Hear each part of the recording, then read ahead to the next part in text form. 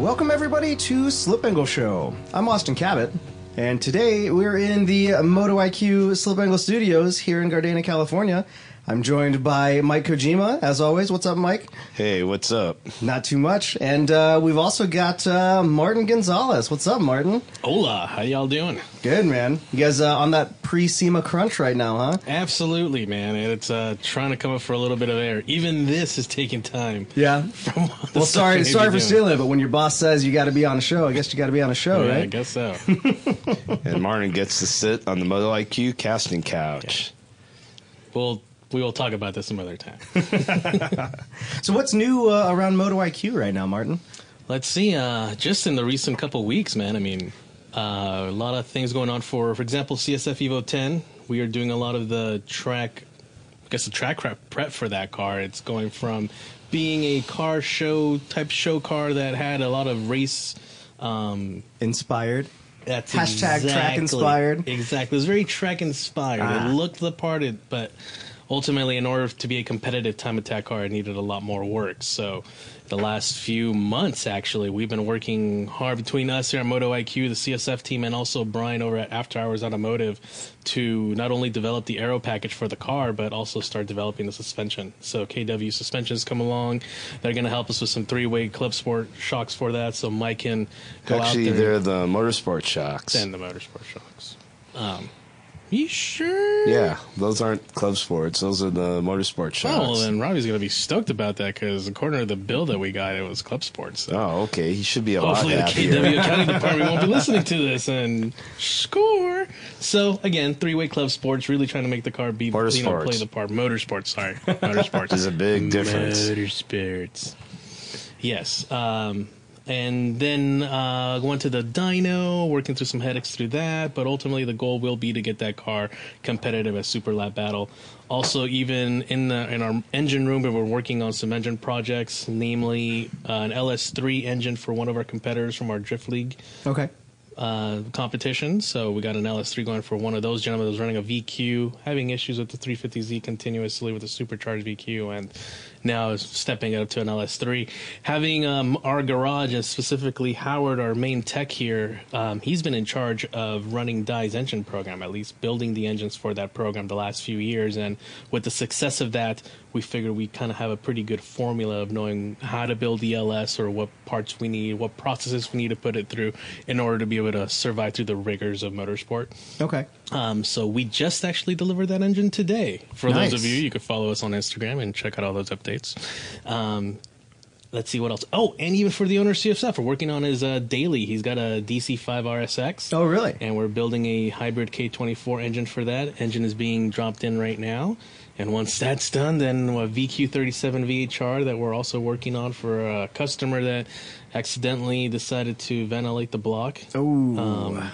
But it's going to come back better than ever, and there'll be some really good content from MotoIQ through there. We got partners from JWT and Z1 Motorsports that are really coming in with a lot of parts and a lot of their tricks, especially Jim Wolf. Clark over there pretty much has those engines down packed, running the Grand Am program that they run over there with Nissan. So they know exactly what the secret sauce is, and they've been willing to share that with us. And so this should be pretty exciting stuff. So as you can see, a lot of stuff going on in the garage that not only leads to content for MotoIQ, but also leads us to actually running this place like a shop. So if there are any of you potential motorsport heads that are in the local SoCal area, or even if you want to ship us your stuff, we'd be happy to work on it. But do know that the stuff we do here is a lot slightly higher level. We don't want to get into being a Jiffy Lube or I'm trying to just swap cams in. It's mostly what we're doing here is race car prep. Can you install underglow on my Honda?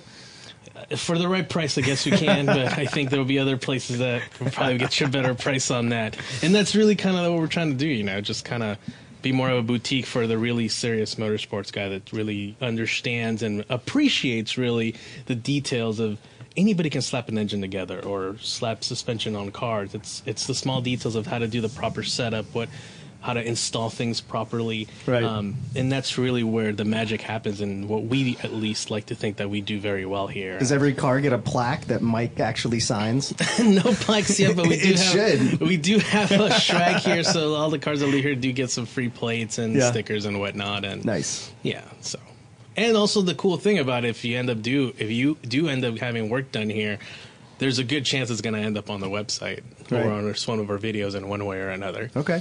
So Easy way to become Insta famous, huh? Exactly, man. And then ask for sponsorships. Nice. Especially now being SEMA time. That's what it's all about, right? Are there any platforms that you guys are actively looking for to work on? Not necessarily, man. Not Anything and everything? Yeah, pretty much. Okay. Yeah, your basic stuff, K engines, SRs, LSs, that kind of stuff, yeah. VQs all day. Yeah. Because Howard has a lot of experience with VQs, so superchargers or NA stuff, he's the man at the VQ. Does it have to pass Mike's rigorous sound test though? We were on the way over here from our last show, and there was one that drove by, and Mike was like, "Oh, that one doesn't sound very good."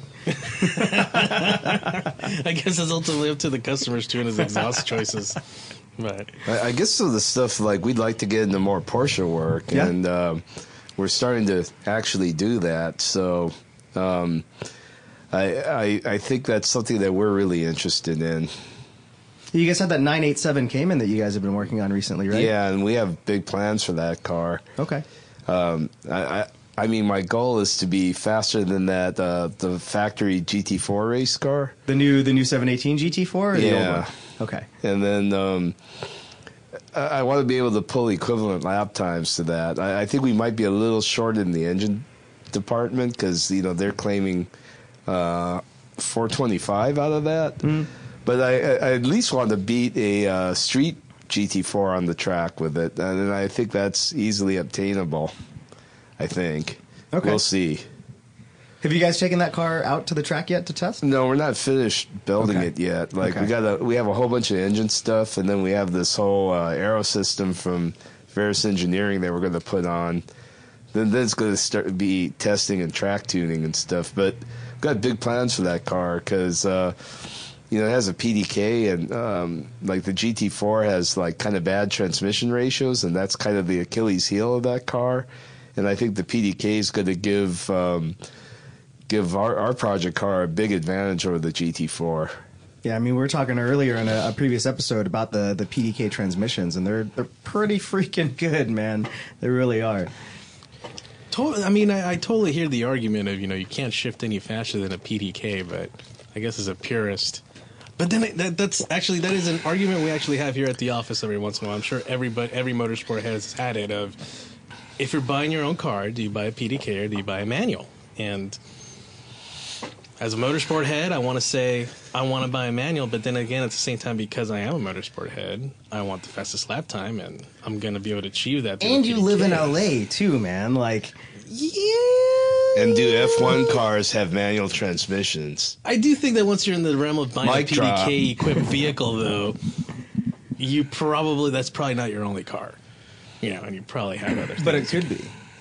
It could be. Like, I would love nothing more than to have like a Carrera 4S and like live in Chicago and drive it around in the winter on winter tires and like just go everywhere with it. Put a roof Yeah. box on it, like just be that guy. Because back in the day, like people were doing that with like 356s and like early 911s back in the 70s and 60s. Like those were their only cars, and you could make it work. And you drive that car. Yeah, and if they can make it work then, why can't we make it work now with cooled seats and everything? That's true. Good point. So I guess it's just in the spirit of trying to keep your expensive investment pristine is why you don't want to drive it. But other than that, it's a car. what's You don't the point approach of- it as an You investment. buy a Macan for that. now, this would be a good conversation to have with Mike, because Mike is the king of buying things and not driving them. So if anyone could give us the argument of why you buy expensive cars and never put any miles on them, it would be him. So But you don't buy Enlighten them. us, You don't sir. buy them as investments, though, do you? stupid.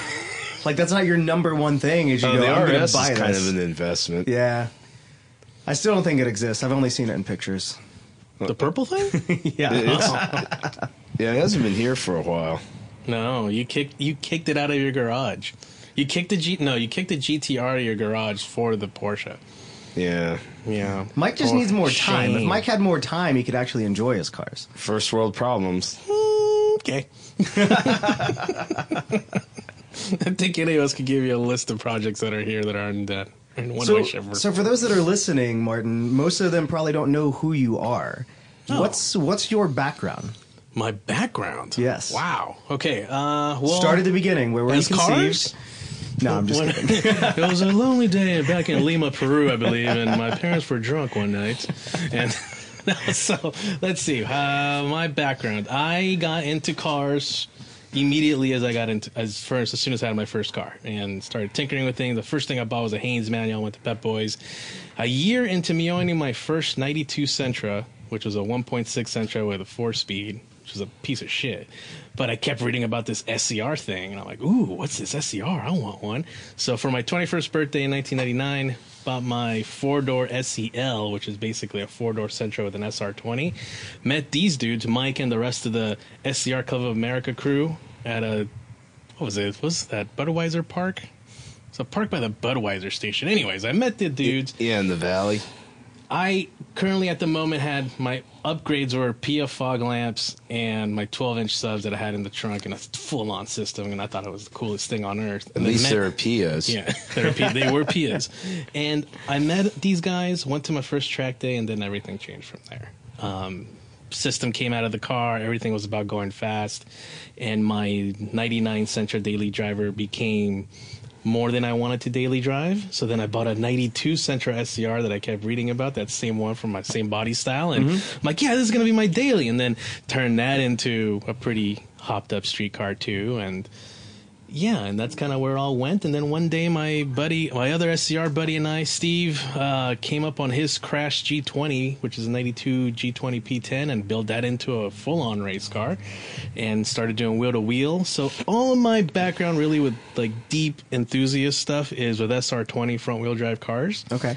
And then Mike and Jeff had already started MotoIQ, but before it launched, because of my job, I kind of happened to be in the Torrance area and started meeting up with these guys. And before you knew it, I quit my job and kind of came into this and went full head. And then basically that was in 2009. And now 10 years later, here we are still doing the same thing and trying to keep the doors open and trying to 10 fight years the good now. fight. 10 years it's now. been a long time. So Martin basically runs this place.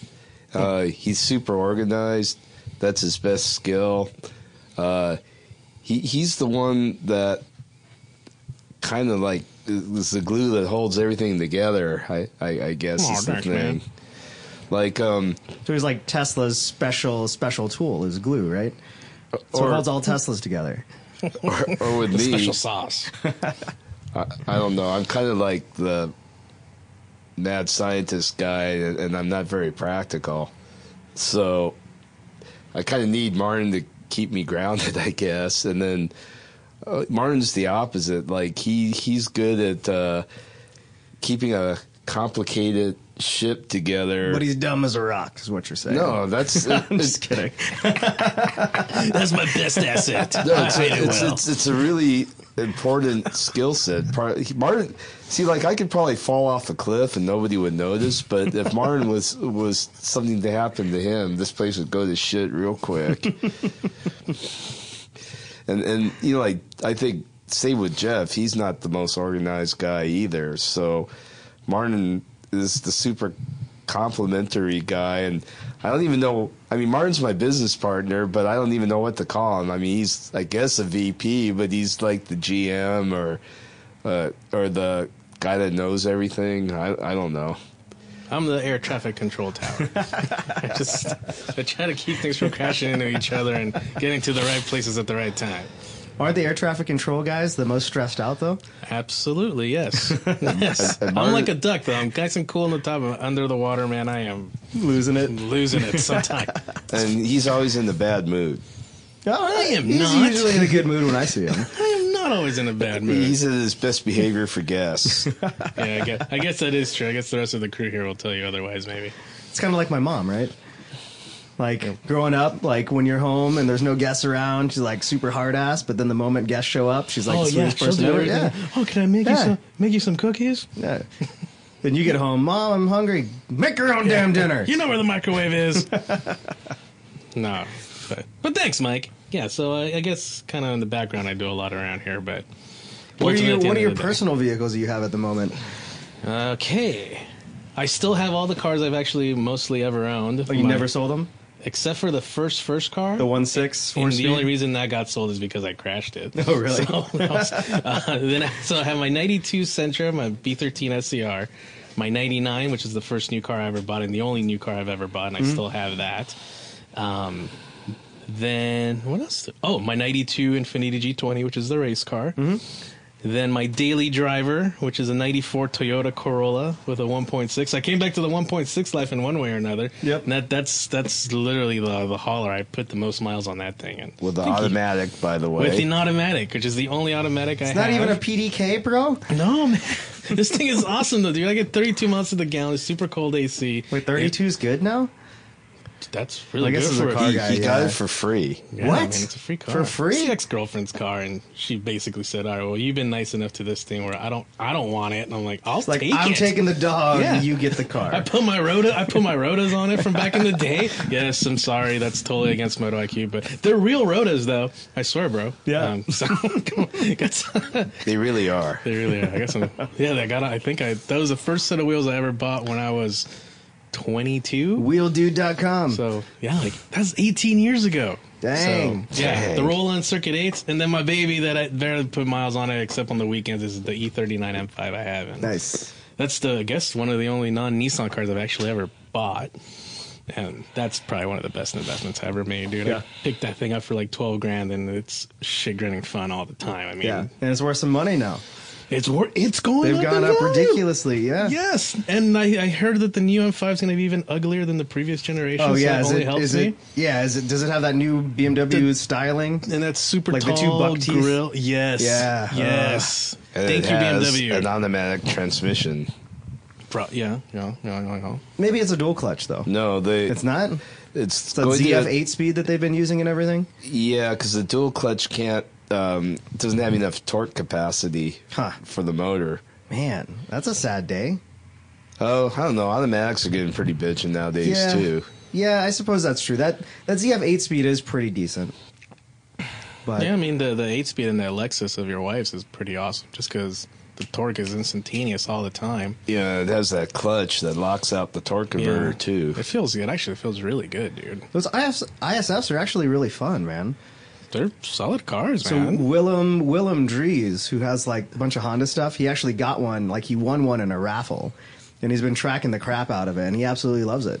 And he, like with just like tires and brake pads and the rear stripped Tracking out. an ISF? Yeah, Like- he did like a 156 of button wheel on the thing. No, this was Really? just to Yeah. take it out because he owns it, or that's like his dedicated track No, car? like it's his daily driver, and then he was like, "I wonder what this thing will do at the track." And Oh, now he's okay. been pouring a bunch of money into it, and it actually works really well. He's like, I want to keep going. Yeah, well, I with mean, this. he got it for like $100 because it was one of those like raffles where Oh, like you put $100 alright. in, and the guy sells like 1,000 tickets or whatever. And You know what? We were going to KW the other day. We hit the bump on the freeway.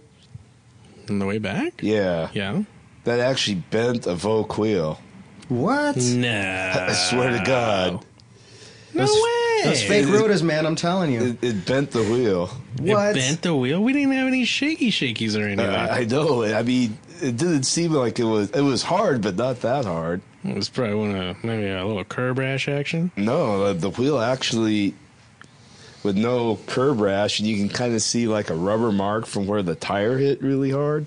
Wow. I think that hole was bigger than we thought, and the suspension soaked it up better. This may be a very, very bad line for those wheels. No, it goes to show how strong they are because they could have cracked. Oh, and they kept air. Exactly. Yeah, they kept their They air. could've cracked. Never mind. See, And it boy- also see, shows boys how and good girls. that suspension is too. Yeah, Yeah. the KW suspension soaked it up, and we bent the wheel. It didn't even seem that bad. And we made it home from, where's it, Clovis? Yeah, Clovis, Central Valley. Like Central Valley, That's yeah. it was a long road trip. We took a road trip Was to there go. power up there when you were up there? Yes, it was All before right. all that stuff. Okay. We missed it. So we got out just in time. What's going on with the people with the Teslas up there? They're stuck. Right? So, I mean, that means you're pretty effed, right? Like, Well, I mean, pretty much anybody with any car because without electricity, gas pumps can't run. Or like, so you're touche. Kinda screwed regardless, yeah. or I think like Ian over there, he would die because in the middle of the night his CPAP machine would quit, and that'd be the end of Ian. No AC. No AC would probably be the worst thing. What are you talking about? It wasn't that hot up there. Was it? Well, I mean, it's... I guess if we're talking about up there, sorry, Yeah. I was in SoCal weather. Oh, Granted that it's not dude, that I much don't worse have AC. anyway. I have no AC at my house. And then while we're Fine, making man. fun of Ian, he likes to be cold. We like to all actually be pretty dang cold in general. I don't If know. it was- I like Not to have me. very low electricity bills, so No, there that's is what I that. like to have. But, Word. Yeah. So now you've come out to a couple track days. Obviously, in your Don't in remind- your Infinity, you had something that went wrong. Let's not remember up at Laguna Seca this our year. infamous now Laguna Seca Day. Yes, if you go to the YouTube channel, you can see all about our debacle there. And you can read the comments where everybody's making fun of him. I really did not think that my car was that effing loud. And by the way, I still stand to this day to say that some of those fucking cars that were out on track that day were louder than my race car. Well, it depends on how it makes the noise, like where it makes the noise and I think what wavelength that noise is on. This is my theory. Obviously, completely. This is not a fact, but you know how like right when you come on track, there's the lady there that's telling you you can go on or not. Well, the first time that I went out on track, I was a jerk about it because as soon as she said go, I'm like, yeah, fucking open gate, blah, blah, blah, blah. And I'm sure the first thing you do at that point is like tells the person up there, keep an eye on this guy because it's probably. If I would have done what I should have done, was just come out slowly. Just been a good boy? Been a good boy until after I passed the hill where the mic is. I may have gone away with a thing or two, but I think I just got flagged for being a total jerk when I went on onto the track. I got too excited. I'm like, oh my God, I'm in Laguna Seca. I've You been should driving have for run over her hours. foot. Yeah, so that sucks. So where we were going with that is that I took a road trip from Los Angeles to San Francisco, basically, to not drive at all. I got the car off the trailer and got black flagged immediately, and I tried to go back out there again, got black flagged again, and no track day for me. But I did drive back home and went to Buttonwillow, so that was cool. Yeah, still got it's on the way. some track time. It's on the way. Yeah. So took a little detour, Salvaged it. went to Monterey, had some food out there. Yeah. You guys had a nice date night, you and Vince, right? Yes, me and Vince. Yeah, we just hung out and told stories. Looked at the stars. Yes, it's beautiful. It's beautiful out there. That was part of your plan all along, wasn't it? Yes. Vince is how old is Vince? I like him young. Just kidding. All right, we'll backtrack out of that one, man, real quick. Okay. Yeah. So with that all said, if you want any work done on your vehicle that you've seen on our videos or articles, please send us an email. You can just go to the website, homepage, top of the page, MotoIQ Garage link, and send us an email. We all get it, but more than likely I'll be the one answering to you. And yeah, man, we're in Torrance, or not Torrance, I'm sorry, we're in Carson, California. Is it I Carson or thought is we this were in Gardena? Gardena. Our address is Gardena, but not many people know where Gardena is. More people know where It Carson sounds is. cooler. Gardena sounds cooler? Yeah. All right, well, To cool. me, I don't know. Sounds fancier. I thought Carson sounded just more industrial, and I don't know. I don't know. Anyways. Oh, by the way, I was at Irwindale Speedway this weekend, and I saw that they're recording the new Fast and Furious movie out there. Oh, really? And it was actually kind of cool, because you know how Dom's dad supposedly dies in a circle track race? Yeah.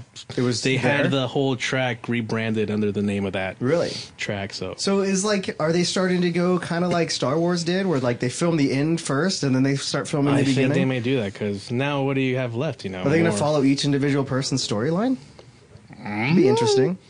I do know they did, where they were definitely filming that scene where Dom's dad died. Huh. So it'll be interesting to see What if where like that goes. like little kid Mia is going to be there? Like, are Oh, they going to because be they little knew kids? each other since they were little kids. That's right. Well, aren't they brother and sister? Oh wait, I thought you were talking about Letty. Aren't Dom and Mia brother and sister? I guess she would be there from day one. I was thinking when you said Mia that you were talking about Letty, Oh, Letty. and they did know each other from Yeah, when they were that's kids true. with They Letty, did. and yeah, Mia would be the. So the they're all sister. going Why to are be you there. asking They're all about going to be young there Mia, except though? for Brian. Brian they're comes in CG. later. He comes in later. Well, you don't miss any movies. Yeah, you can do that entire Yeah. series before Brian with just them. It's going to be like a Rugrat style Fast and Furious when they were like kids. all kind of be in their Barbie cars. And They didn't have Barbie cars back then. really, It was the metal pedal cars, What would bro. have been? What year did Fast and Furious come out? 2000. Okay, so you figure Dom was probably rewind 35. 10 years. They didn't have Power Wheels back then. In 1990, they didn't have Power Wheels. No. I feel like it'd be way before that. Google this up. I had a Power At what year? What I year had a you were- Power Wheel in 1990. But they're Boom. old. They're way older than that, though. Can we look up the year that the Power Wheel come out on Google, please? While we're trying to fact check here real quick. 1984. Boom. Oh, totally damn. had a Power Wheel back then. By 1990, they were selling over $1 million a year. Over $1 million a year in 1990. Dang. They Okay. definitely had a Power Wheel. That's like F-150s.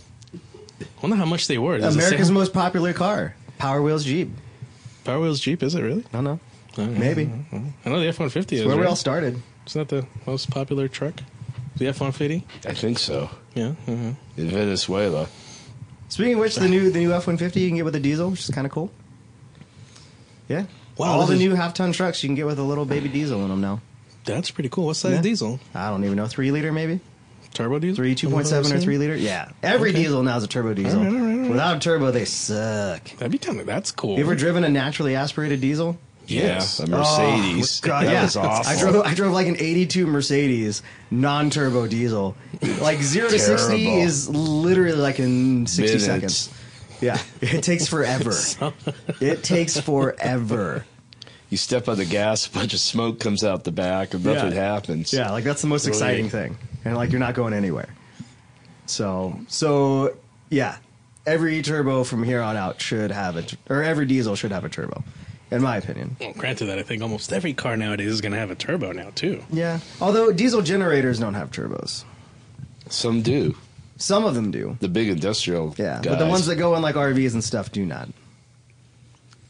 Well, gentlemen, I appreciate the time. I got to get running. But if you ever want to have an SR20 event, or We do one SR20 Podcast. West Coast Convention. SR20 podcast, by all Oh. means, let me know. Oh. That I can help out with. we could probably do that. Yeah. Although they have to be mounted the wrong way, right? That's your specialty. well, SR20 is mounted the wrong direction. The right way for me. That is not the wrong way. It's the right way. But, all right, people. Peace out. Thanks, Martin. All right, Mike. So we haven't heard from you in a while. What's been going on? I think the last time we talked to you was probably in the spring or the early summer. Yeah, I guess it's been a pretty crazy summer. There's the Formula D season going on, and I guess we did Pikes Peak, and we did Grid Life in Atlanta, and so I've been pretty busy. Yeah, I mean, what as far as Formula D's gone, how did the season end up for you guys? I don't think we were too happy in the way.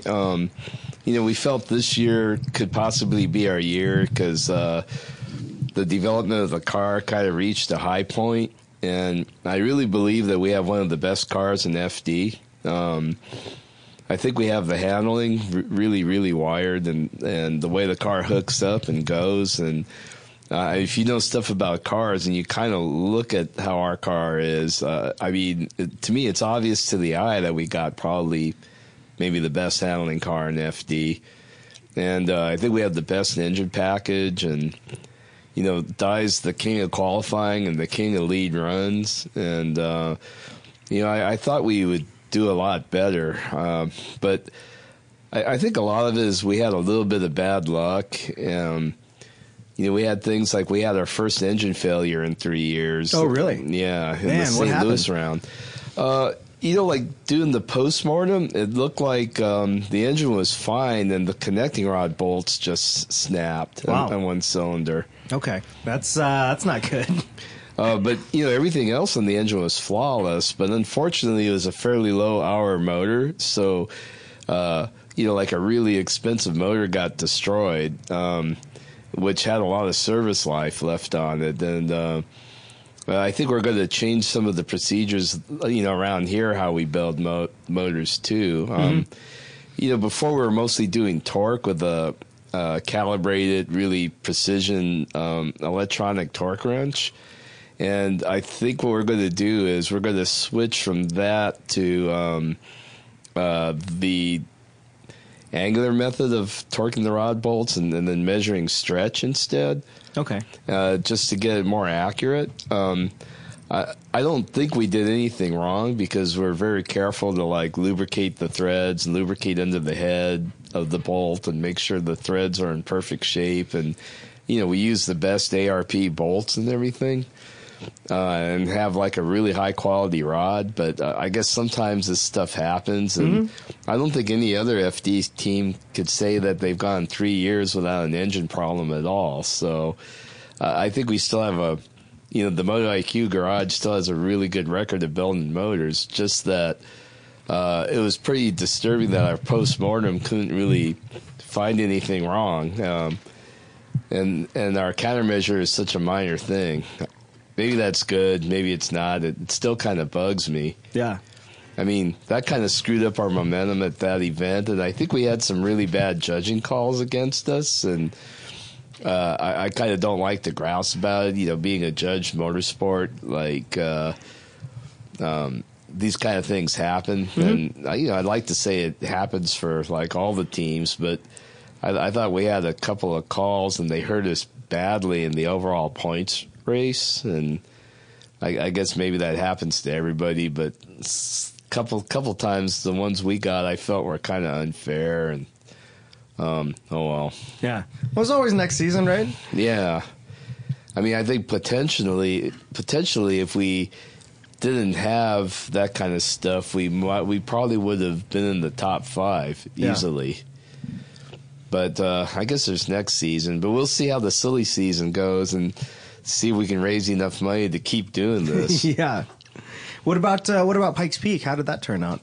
I mean, because that's quite an undertaking. I think last time we talked to you was right before that. Yeah.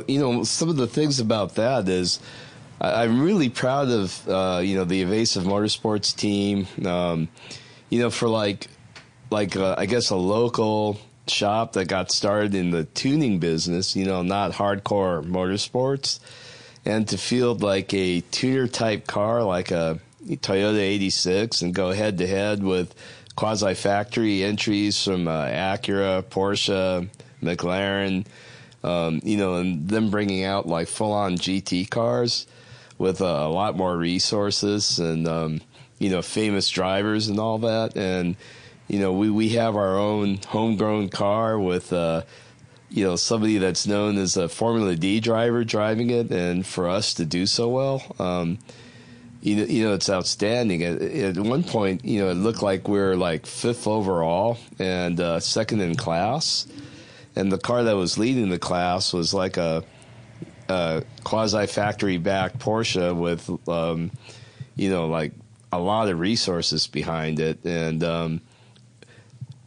the driver that had like years and years, like a decade of experience going up Pikes Peak. We had Dye, and this was his rookie year, and for him to be running strongly in second, against a really sophisticated iron, I think that's pretty impressive. Yeah, but unfortunately, our differential blew up like like a mile from the finish.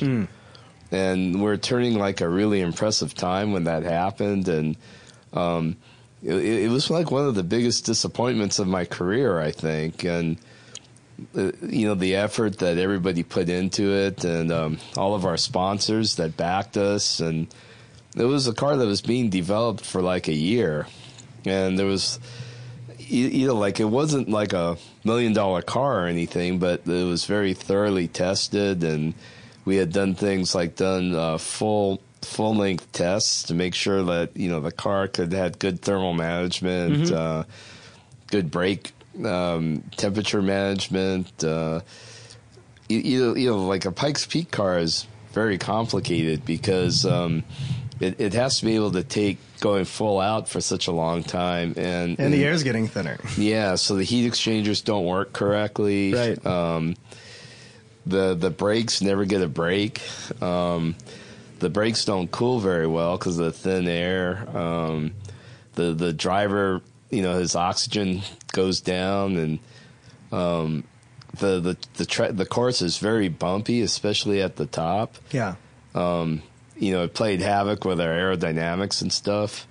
And also, we're in the time attack class that has really severe limitations on the aerodynamic surfaces, so we couldn't run much aero. But we're beating cars with huge wings and lots of aero. So I'm really proud of what we did for all of our sponsors and how we had really good teamwork and how we beat like a lot of the big guys up there, and I think we made a pretty big statement, and the car was probably one of the favorites of the fans and everything. It was difficult, but pretty much a good experience. Yeah. Do you guys know if you're going to go back next year? I guess it depends if we can get sponsors, because it's a pretty expensive effort. Yeah, I can imagine. I mean, even like a small effort like us, we have probably like 7 people, and to fly everybody and to lodge them and feed them, ship the car across the country, have the tires. The testing is really grueling. Like the testing, it just once you get there, it takes almost like all week. You're only allowed to run for practice one little segment of the mountain a day, so it's 3 days of practice per segment, and then you actually have the event. The Pikes Peak is a very popular tourist attraction, so they can't close it down for the event. Right, so you're like butt crack of dawn, right? Like wake up before dark. Actually, we were up and on the mountain at like 2 a.m. Yeah, just to set up so you can start running at first light, right? Right, and it's so cold that in order to manage the tire temps, getting a pit space near the start-finish line is super critical. So we'd have to get up even extra early just so we can get there, because you have to whip off the tire warmers, get to the line, and go. Yeah. And if you're in like some big line, then the tires like lose their temperature so rapidly. And, tire warmers are everything for Pikes Peak. I mean, even during the summer at the base, I mean, you're probably looking just above freezing at like that time of the morning, right? Yeah, and my job being the suspension guy is I have to be at the end of the course in each day's practice, and I make minor adjustments, like shock damping and stuff, and then tell the radio the guys down the mountain if we need anything harder, and I take the tire temps and pressures, and so my job is I'm in the coldest, most exposed area. Yeah. And man, it was cold. I bet. So how does that work, right? So you're able to get a practice run in, but it's usually only one run per day, right? No, about 3. Oh, 3, really? Okay. Yeah, you just have, we have to be clearing off the mountain by 9 o'clock. Okay. And that's when they open the road to the tourists. So we try to, all the cars line up, and they can usually go 2 or 3 times. Okay. That's if nobody crashes or creates something that blocks the course for a long time. Right. Now, do the conditions change pretty quick during the morning like that, or is it pretty chilly pretty much the whole morning? It's really cold. Okay. And it's unusual because I've never been in a situation where the tires are colder at the end of the course than they are at the beginning. Yeah, and the tire pressure just actually drop. And then it's even more harder to figure out because with the elevation. Yeah, as the car climbs, the pressure wants to climb, but you don't have the air essentially. Well, we're running nitrogen, but to try to minimize that kind of stuff. But the ground is so cold. The ground's probably like 10 degrees or something. So, yeah, you get to the end of the course and the tires are maybe 50, 60 degrees. Man. And, I mean, the Toyo engineer that I was with, he broke his probe trying to get a temperature from the tires. Really? So just rock hard. Yeah, and I quit trying. Man. And, that's part of the challenge, I guess. Yeah. I mean, so that's got to be pretty grueling. So you got 3 days of that. What was actual race day like? Well, race day, in a way, was easier for me because I'm just at the start-finish like with everybody else. So I get food and be in a warmer pit and things like that. But some of it is, I think the communications between the officials and all that can be really chaotic because, when Carlton Dunn, when he crashed, it was really hard for, his team to find out what happened to him. And, that was really tragic. And, they had told his wife the wrong thing a number of times. They said they had actually told her he was okay. and then die when the car broke the differential, they told us many different stories. They said, oh, your car went over the side. Oh, geez. Or your car's teetering on the edge and we're trying to rescue the driver. Huh. And then finally we got a thing saying that, oh, well, your car is in a safe turnout, which ended up being right. But, we're really scared about what happened to die for probably an hour. Wow. And nobody could give us a straight answer. And, this probably is one of the most dangerous events in America. Mm-hmm. Because I kind of think it's like America's Isle of Man. Yeah, I'd say that's fair. The course is really unforgiving. You make a mistake, you go into trees, rocks, and toward the top there of the course, you make a mistake and you fly for thousands of feet. So it's, not good if you make a mistake. Yeah. The other thing is, the top being so cold, it's kind of like the ground up there is kind of like permafrost, and so the road changes quite a bit from hour to hour. Like what could be smooth in the late afternoon turns into like frost heaves and really bad bumps in the morning, and huge, like maybe 3-inch bumps can appear overnight and go away by the afternoon. Wow.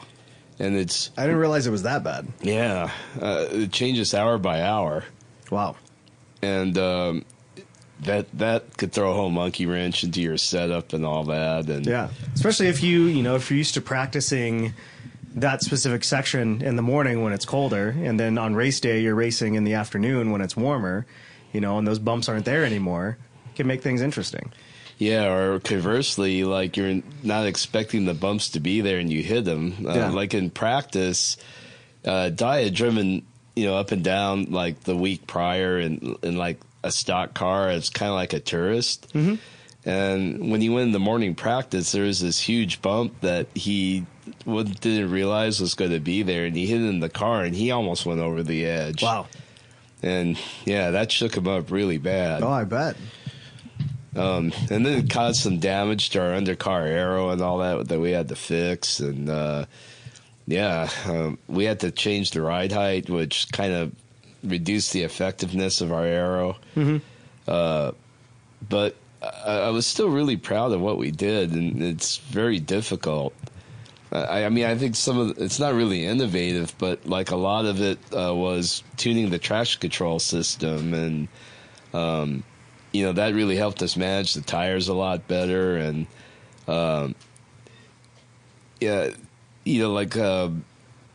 Calvin, who was on the show before, he was kind of instrumental in kind of fine tuning and tweaking the traction control over the course of the event, and I think that was one of the critical things that helped us, especially over like some of the really sophisticated cars.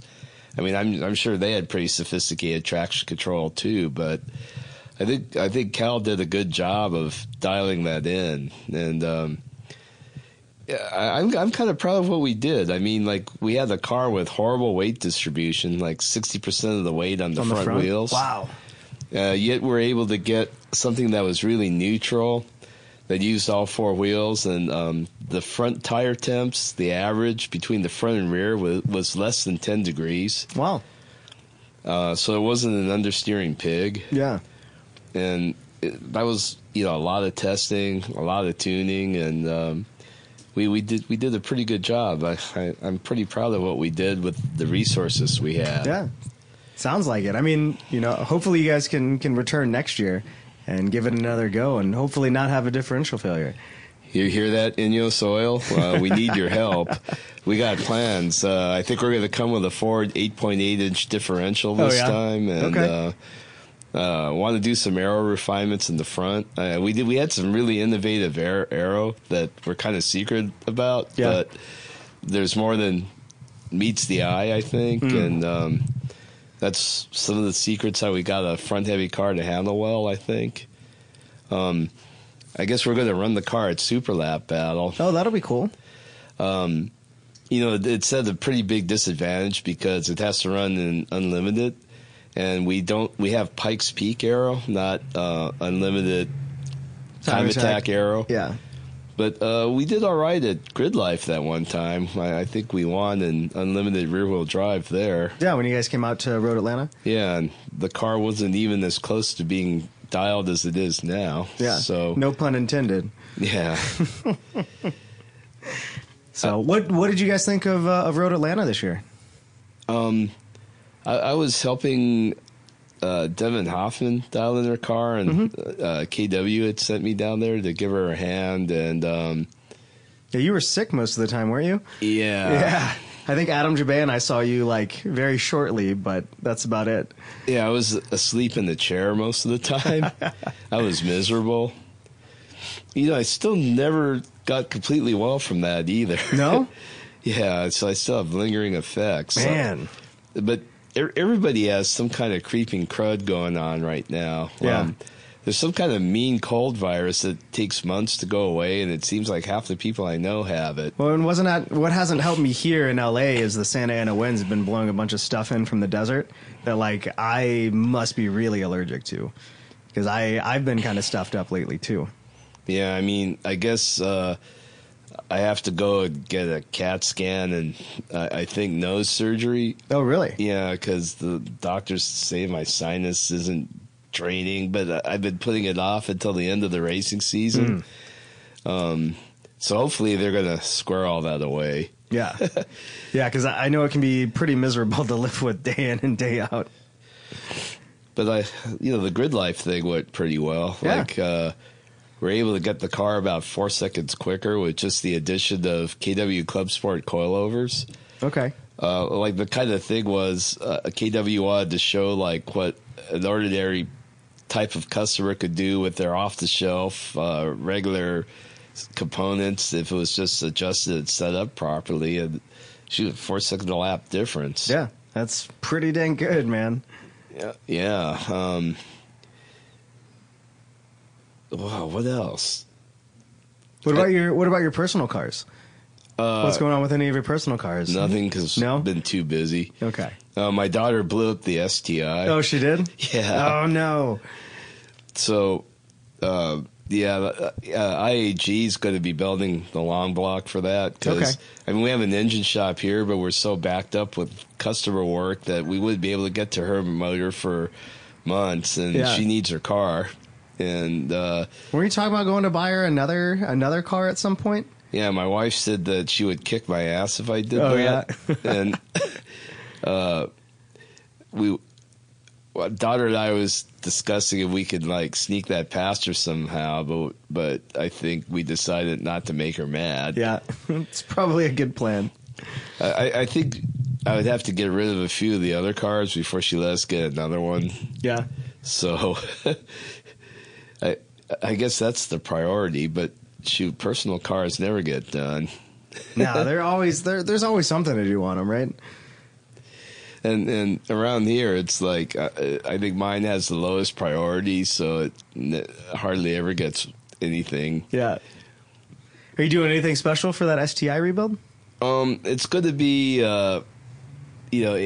IAG's like whole tough block thing, so it's going to be closed deck with big studs and like pin cases and their CNC ported heads. Okay. So shooting for the same power output? No, it's probably going to make, I think, about probably 50 horsepower more. Okay. Mostly due to the camshafts and the heads, and the rest of it is all like durability kind of things.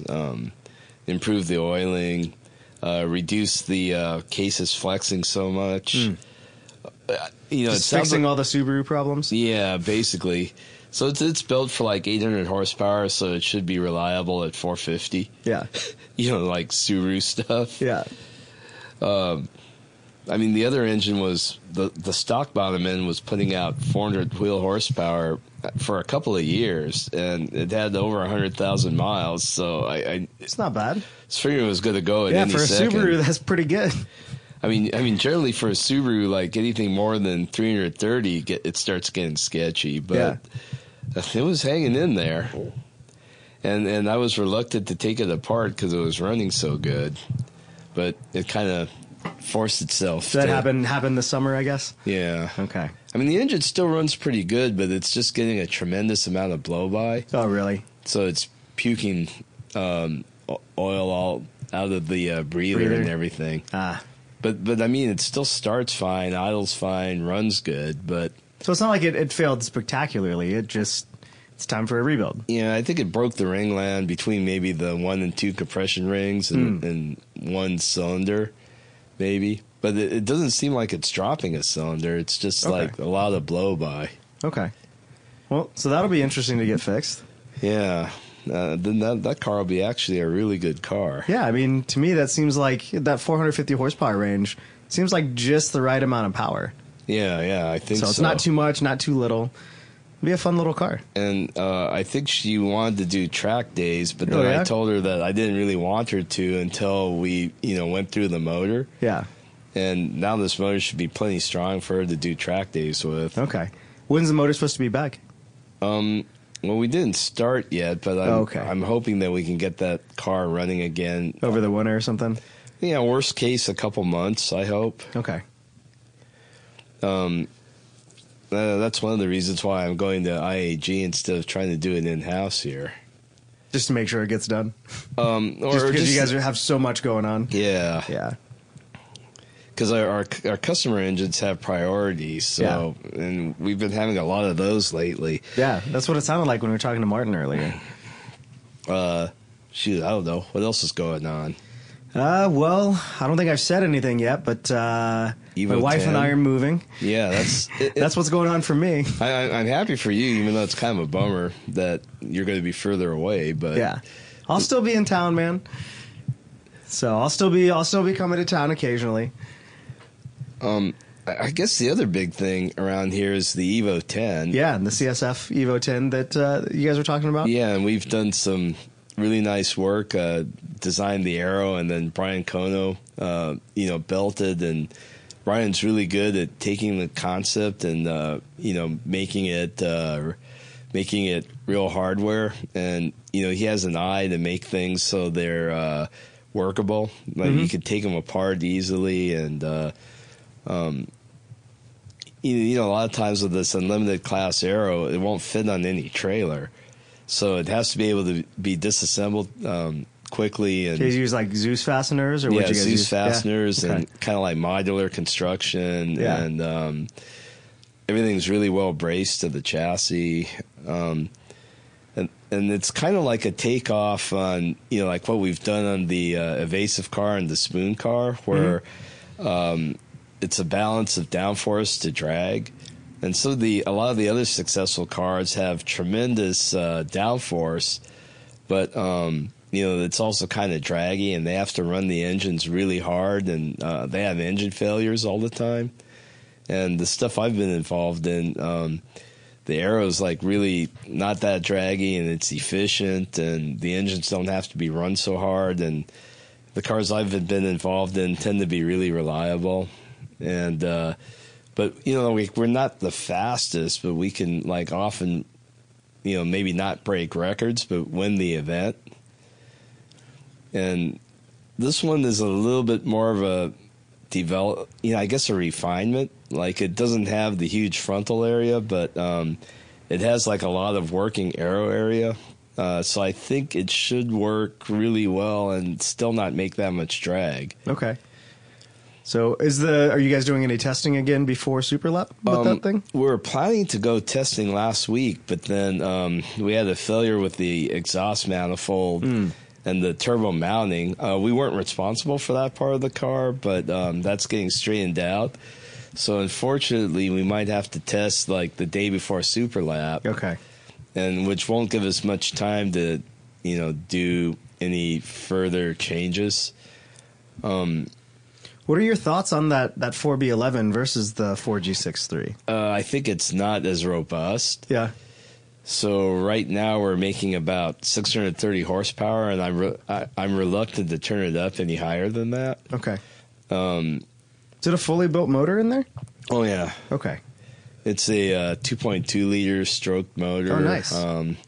Fully everything. Okay. It's about as built as you can build one of those, and it's dry sumped, and everything's done correctly.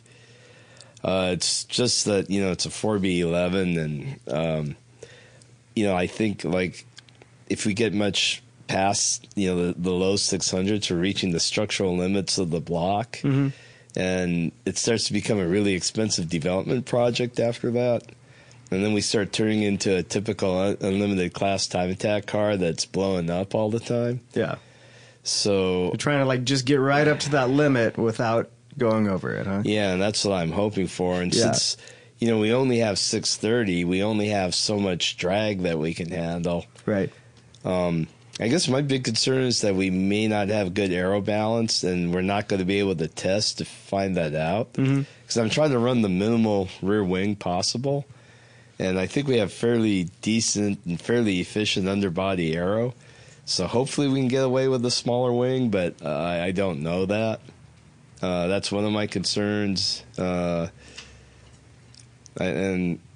I guess the other concern is if the driveline will hold up, because the Evo 10 has a weak transfer case, and transmission's not that strong. So, we had ShipTrans go over everything, but that the drivetrain doesn't have much of a good track record. It's not like the CT9As that are, as long as you stay with the 5-speed stuff, that are pretty bulletproof. Right. And I was hoping that, like we could go to a dog box and stuff like that, but, the owner doesn't want to spend that much at this point. Yeah. Is that just the 5-speed that's in it right now, the GSR 5-speed? Okay. And I'm, hoping that doesn't break. Yeah. So hopefully it'll stick together. I mean, we've seen people like Ryan Gates back like a long time ago doing pretty decent things with those. I don't know the reliability that he was having with his when he was running, but seemed to be pretty effective when he was running back in the late 2000s, early 2010s. But, like he was breaking quite a bit too. Was he? I think that's why he quit competing, actually, I think, is that he had some pretty expensive blow-ups, and I think just starts adding up, man. That's a lot of money. And then that's why you don't see him right now. Yeah. I know he's messing around with Porsches and stuff, too. I'd love to have that guy on the show eventually. I haven't seen him in years. Yeah. So I know he's doing some Porsche stuff. I think he was trying to get that factory RS 311 off the ground for a while, too. Oh, okay. Which was pretty much like an Evo 10 that he would build to a certain spec, and then you could buy it from him. Yeah. Which was a cool concept. I think they were using, some pretty high-end dampers and some real nice brakes, and, it was, they looked pretty cool, to be honest. Okay. So, well, cool. Well, thanks for... I see our next guest is in the parking lot, and we should probably go say hi. Sounds good. Well, thanks for catching up, Mike. Okay. All right. We'll talk to you soon. See ya. Slip Angle was created by Austin Cabot and Adam Jabay, co-hosted by Derek Yarbrough, and production by Abram Schmucker, who mixes all of our terrible audio. If you like the show, please rate us and review us on iTunes, and come and find us in the pits at a grid light to say hello.